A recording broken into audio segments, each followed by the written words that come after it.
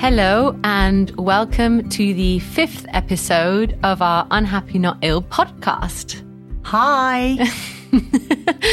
Hi everyone. Welcome back and thank you for joining us on the episode that is going to be going into the depth of Vanessa's mental illness. Now, this is when things are going to start getting meaty and interesting, because in the previous 4 episodes, we, build the building blocks of Vanessa's earlier life and how kind of things progressed up until like your mid-20s. But yeah, we're kind of going to stop going chronologically now and really delve into I think the biggest reason why we're doing this podcast really, which is giving you guys an insight into someone who suffered with depression their whole life and ended up in the way that Vanessa is today. That sounds ominous. And I think... Not sure anybody really wants to end up the way I have today, but there you go. Oh, I think you would disagree, but people don't know about that yet. So we'll see what they think. But really, this is about giving you guys that unique opportunity to listen and get an insight into someone's life with depression, who isn't famous, who isn't special in any way, and who had everything really. Yeah, and who had lots of reasons why she shouldn't have had depression, or why society thinks she shouldn't have had depression. So yeah, let's really focus on the mental illness element of the journey today. Now, Vanessa, talk us through signs that, looking back today, you saw or didn't see that were going on in your life around mental illness. So this is probably a difficult episode for me because, as Esty will vouch, I gloss over my life very much. And listen, it's not that I am special and don't know it. I'm not special in any capacity. I'm just an ordinary person who had a fairly better than ordinary life in that I have a great family, and I've always had lots of love and opportunity.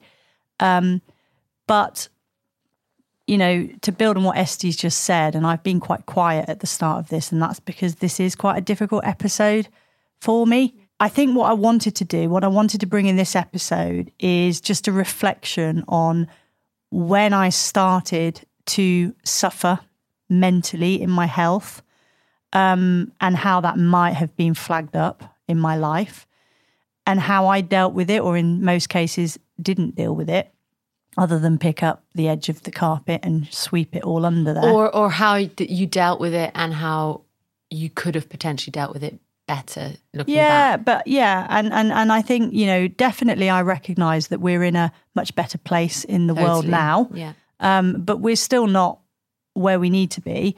But I think fundamentally what I want people to understand at the end of this episode is that there are lots of things that probably come up in everybody's life because I don't have a special reason for being depressed. And perhaps maybe the way we deal with it in that moment will be the difference between having a mental health issue, or in my case, becoming mentally ill with what was fundamentally perhaps an issue that if I'd have taken it in the right way, it could have prevented some much more serious damage. And I think be a bit kinder to yourself, Neddy. This wasn't all down to you, and no one should feel like it is all for themselves to have fixed or to fix. No, but I do think that for me, and this is my story, and I'm not a doctor, and I'm not medical expert. I can only give the benefit of what I've learned on my journey. But for me, probably a lot of the problems were about how society designs us as individuals to show up in life. So there is an overwhelming design for people who exist in society. And for me, back in the 1980s, that would have been, being good at school, getting a good career, probably getting married, preferably to a man at that time, having children, and, you know, being that quintessential family, wife, mother, career woman of some description. So that was how we were being nurtured, if you like, in our educational exposure. And almost definitely still are. Yeah, I think it's better now. I definitely think because of the development of internet, social media, I definitely think there's lots of things out there that allow people to think differently. But it was really hard to think differently back in the 1980s because your exposure was at that time down to about 4 or 5 TV channels. You had a landline in your house, which, you know, there was a queue to use. And you just didn't have the information overload that we have now. Yeah. You certainly didn't have podcasts, and you definitely, you know, didn't have newspapers to the level that you do now. So you talk about the problems that you faced and had. Talk to me about those problems and how you saw mental illness manifest in yourself. Okay, so I would say that it started off with mental health. So I understand very clearly that there is a distinction between mental health and mental illness. What is it? So the distinction between mental health is the same as physical health. We effectively have to maintain the health of our mind at all times. And just because you get a blip doesn't mean you're mentally ill. It's exactly the same. You know, it's like, you know, if you go for a run and you maybe pull a muscle, it doesn't mean you've got a physiological problem. It means that your body's telling you either warm up better, warm down better, or in my case, don't run because it's bloody awful. But, you know, you get a sign and we read those signs, don't we? And we might go and take a Nurofen, or we might just decide not to run the next day. But with mental health, I don't think people do read those signs, because I think those signs, first of all, differ. And secondly, there are expectations in society about how we should be mentally and how we should show up visibly in this society, which means that regardless of what your mental health is telling you, you ignore it and put on this face. Yeah, totally. So for me, mental health signs are, you know, maybe like things, for example, you don't enjoy things. You might find things particularly uncomfortable. You might find things upsetting. You might be bored. Stressful. You might find things stressful. You might be anxious about doing things. And in isolation, those things probably are survivable, but it's when they start to become overwhelming. And I think if you just ignore those signs, or you notice that they're getting more and more, but you do nothing about it, I think that's when you move into being mentally ill, or can move into being mentally ill. Now, I am not talking about however many different classifications there are of mental illness in the psychiatric world. I'm talking very specifically here about depression. So for me, mental health, my mental health and my lack of mental health safeguarding led to clinical depression. And that was after, I don't know, however many different diagnoses, but fundamentally I had clinical depression. Yeah. I think, thanks for that, Vanessa. I think that was so insightful, and actually a really nice way to get into the meaty bits that we discussed at the early bit of this episode. So let's break it down. Let's make this easy for you, okay? Because I know it's difficult, and we need to try and get as much out for our listeners that we can. Let's start with mental health. What were your signs of mental health? Good question. I guess anxiety, stress, in that I got very nervous about things, but I didn't show it. So, for example, I think back earlier in the episodes, I know I talked about when I was 9 and I changed schools and I was bullied by the teacher. Yeah, totally. So the signs for me there was that obviously I was ashamed.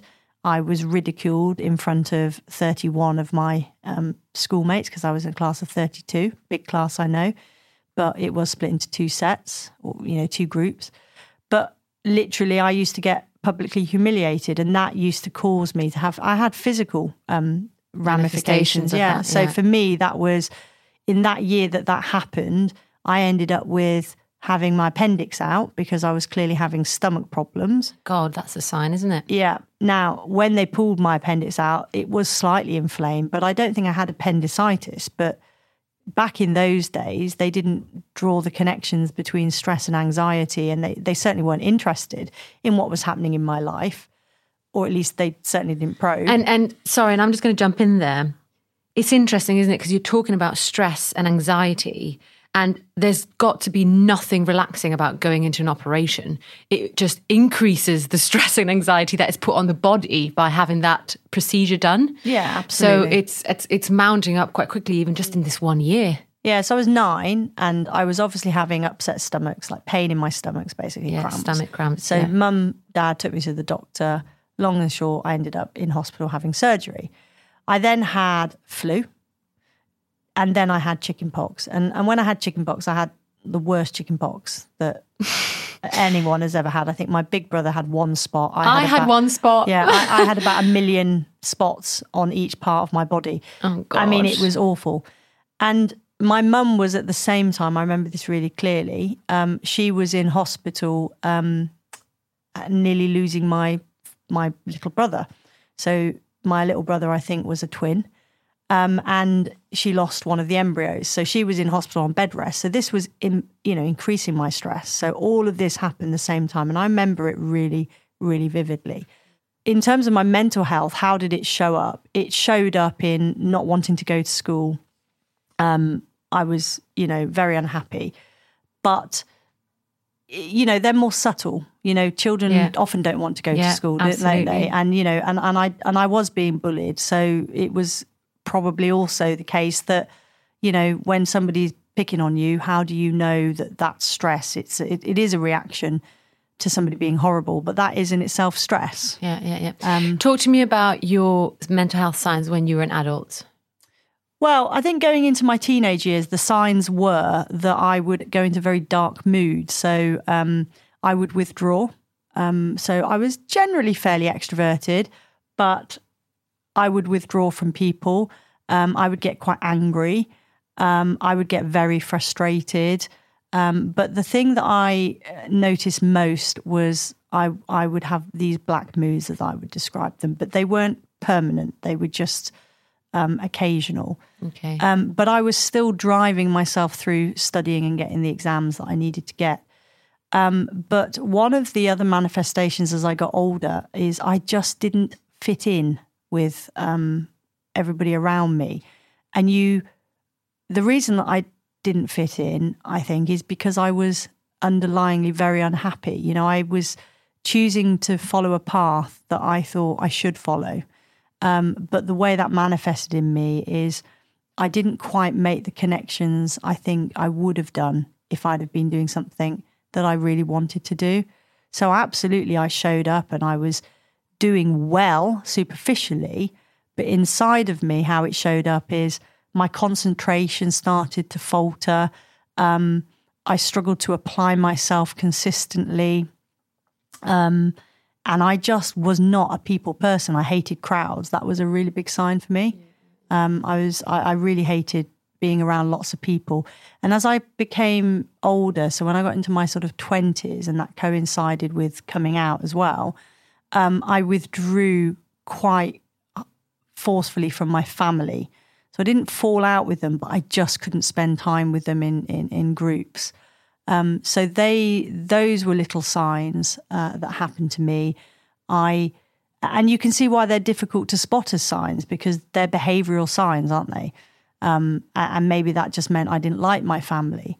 Yeah. But now when I reflect, they were signs of absolute chronic unhappiness. It's interesting, isn't it? Because you've kind of tackled it in terms of situational and societal pressures, like meeting Occam groups and spending time with your whole family together, and kind of seeing that as a sign. I'm just going to step into kind of my life for a second, because, rightly or wrongly, I do thank my mum for this, but when I was ill, like when I had a cold, my mum's advice was go to sleep, wrap your neck in a scarf, lie down in bed and sleep through it. And if you don't feel better in 3 days, that's fine. Just sleep through it. Just get back up from bed when you feel better. Yeah. I think the point we're trying to make is that is against, I guess, what society recommends, isn't it? Society recommends, take a sleeping tablet, take a cold tablet, take a Nurofen, take a paracetamol, so that you don't have to stop for 3 days and sleep. Yeah, I think that's right. I think when I look back on, you say to me, what are the signs? It's actually really hard to work them out, because in reality, I suppose what I was starting to see from a young age is that I was doing things and they weren't making me happy. I didn't know that in the moment, okay? But things like physical illnesses, I was very, very clingy with my parents, like really clingy. And they'll joke about that and go, you were a real mummy's girl. I was a mummy's girl. I still am a mummy's girl. But, they'll joke about it. And it isn't a joke, though, because it isn't normal to be like that. So you can love your parents. Absolutely. I do. However, I think I was being what I needed to be in terms of education, career steps, but it's not what I wanted to be. And that then manifested in I was very clingy to my parents, because perhaps that was the only space I felt comfort, a little bit more safe and secure. Yeah. But I couldn't actually face into that because it felt like weakness. So going back to what you said about your mum and her strategies, I absolutely know that I do not remember at any point in my teenage years or my adult years feeling that it was okay to slow down or change the pace or even decide to change the strategy I was progressing, because that would be deemed failing. And that wasn't just about parents. Absolutely not. I mean, my parents, and neither of them were educated or academic. So they were really happy that we were taking those paths, but they definitely weren't pushy in that respect. But where they were more pushy, and I guess it's a condition of the way they've been brought up, is what they felt success and good looked like. And for them, that was, achieving those societal milestones and being more normal in italics. So I didn't feel that I could say, I don't want to do it, or I don't like this, and whoever's fault that is irrelevant. The point is, totally. I didn't feel it. And me not being able to say that, and I was never shy, so it's not that we're talking about somebody that was shy, is quite compelling, really, because if I didn't feel I could step off the treadmill of society, then what was I doing? I was looking for quick fixes to dust away that unhappiness, to push on through the pain. Dust away that mental health unbalance that you had. And also, I didn't know who I was. So how can you know what you want to do when you don't know who you are? Yeah. And that, I think, is the fundamental problem with mental illness. A lot of people become mentally ill because they are living somebody else's vision. And if those two things don't marry, so if what you are and the vision you're living don't marry, you become so unhappy. And if you're so unhappy, you become ill, sometimes physically, but increasingly mentally. Like, there is no question. Everything I watch, everything I read, everything I study, because I'm a sort of a sponge when it comes to well-being and mental well-being and physical well-being, it all points to the fact that severe unhappiness / trauma makes you unwell. Now, there were traumas that happened to me in my childhood. We touched upon it when we were building the context, and that was, I had little brother and sister. Now, I absolutely adore them, but their arrival into my life was a trauma. And then, that kind of played out, didn't it? That was the year that I started to become really physically ill. So that was the year everything happened to me, was the year my mum was pregnant with my little brother. So I don't think that's a coincidence. I think that was a very big sign. Yeah. A sign that they wouldn't know, and a sign that I definitely didn't know. But looking back now, I think, oh my God, they were the signs. Yeah. Let's move into the space of mental illness now. How did that show up for you? So it started off with a diagnosis, and look, guys, you're going to have to forgive my memory on this because the brain has an amazing capacity to help you forget what is traumatic. And on top of that, I did, in my early 30s, have ECT, which for those of you that hopefully don't know what it is electroconvulsive therapy. So I don't have an exact chronology, but in and around about the time I was doing my A-levels, I started to see a doctor, and I think then they were playing around with ideas of low mood, depression. But fundamentally, in my early 20s, I had a number of diagnoses, which I think we'll go to in another episode. But to give you the headlines, I was diagnosed with depression. I was diagnosed with severe recurring depression with personality disorder. I was diagnosed with bipolar 2, which is different to bipolar 1. Gosh, I didn't even know that. Yeah, so bipolar 1 is, well, if you listen to what they say, and I don't generally, as we know, it's much more in you. So it's like a sort of something you can't really control. Whereas I think bipolar 2 is a slightly less severe a version of bipolar 1. Then I was diagnosed with SAD, seasonal affective disorder. But that came like much later in my life. Yeah. And then I diagnosed myself with just being very fucking unhappy. And my deep-rooted unhappiness and my body's and mind's unwillingness to accept me living a life that wasn't really the life I wanted to live. So that was my ultimate diagnosis that I gave myself, which is, you know what, Vanessa, you were just living a life that you weren't supposed to be living. And by the way, it wasn't a bad life. It's just it wasn't good for me. But yeah, fundamentally, if you were to go and have a visit in my medical records, if you've got a few years to lose, then what you would walk away thinking is I was somebody that suffered with now clinical depression. And what happened with those diagnoses? I mean, bloody hell, that's a list. But how did that manifest in what you define as mental illness? Well, they are all mental illnesses.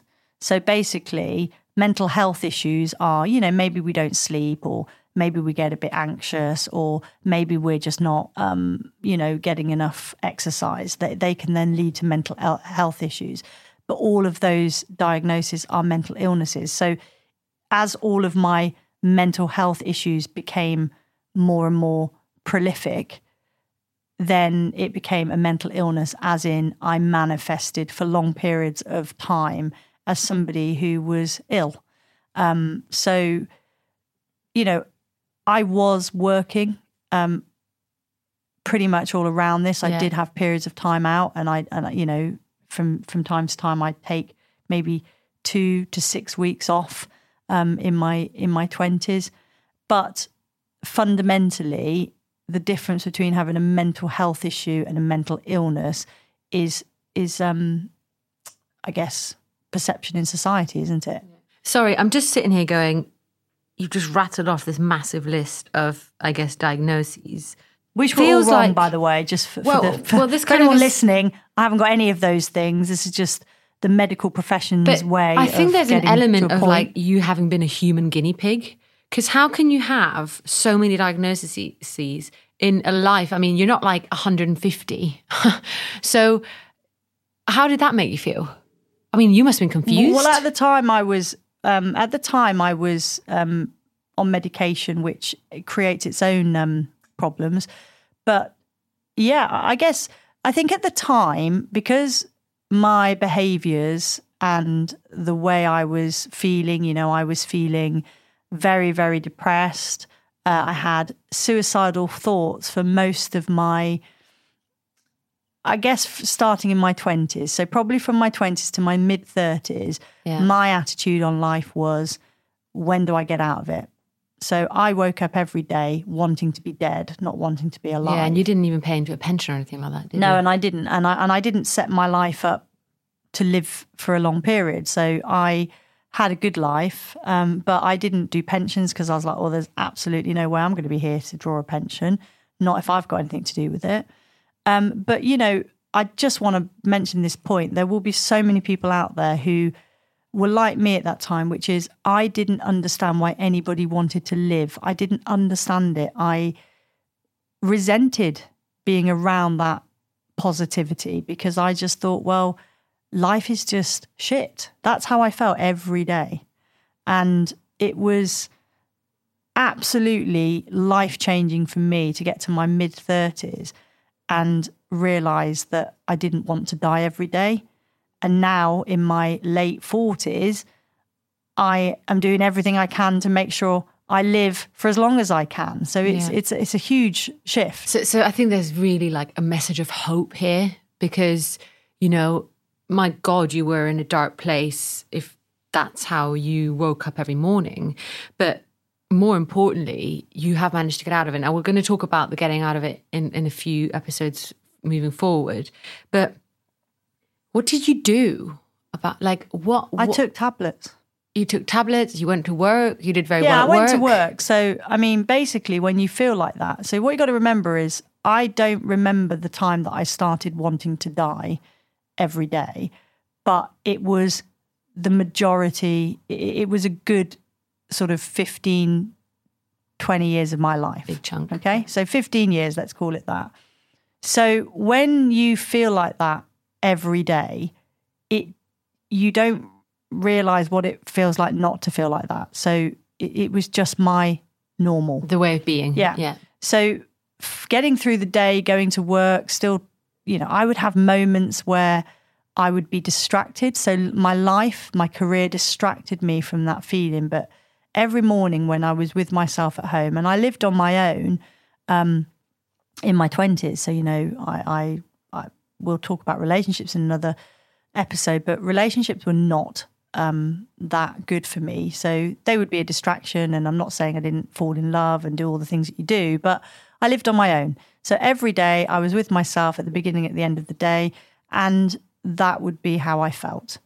But then you just get on with life. And that's where I guess a career is helpful because it gave me the reason to get out of bed. And actually it's where the whole life's shoulds and their expectations probably did keep me alive in some capacity, because without it, I probably wouldn't be here.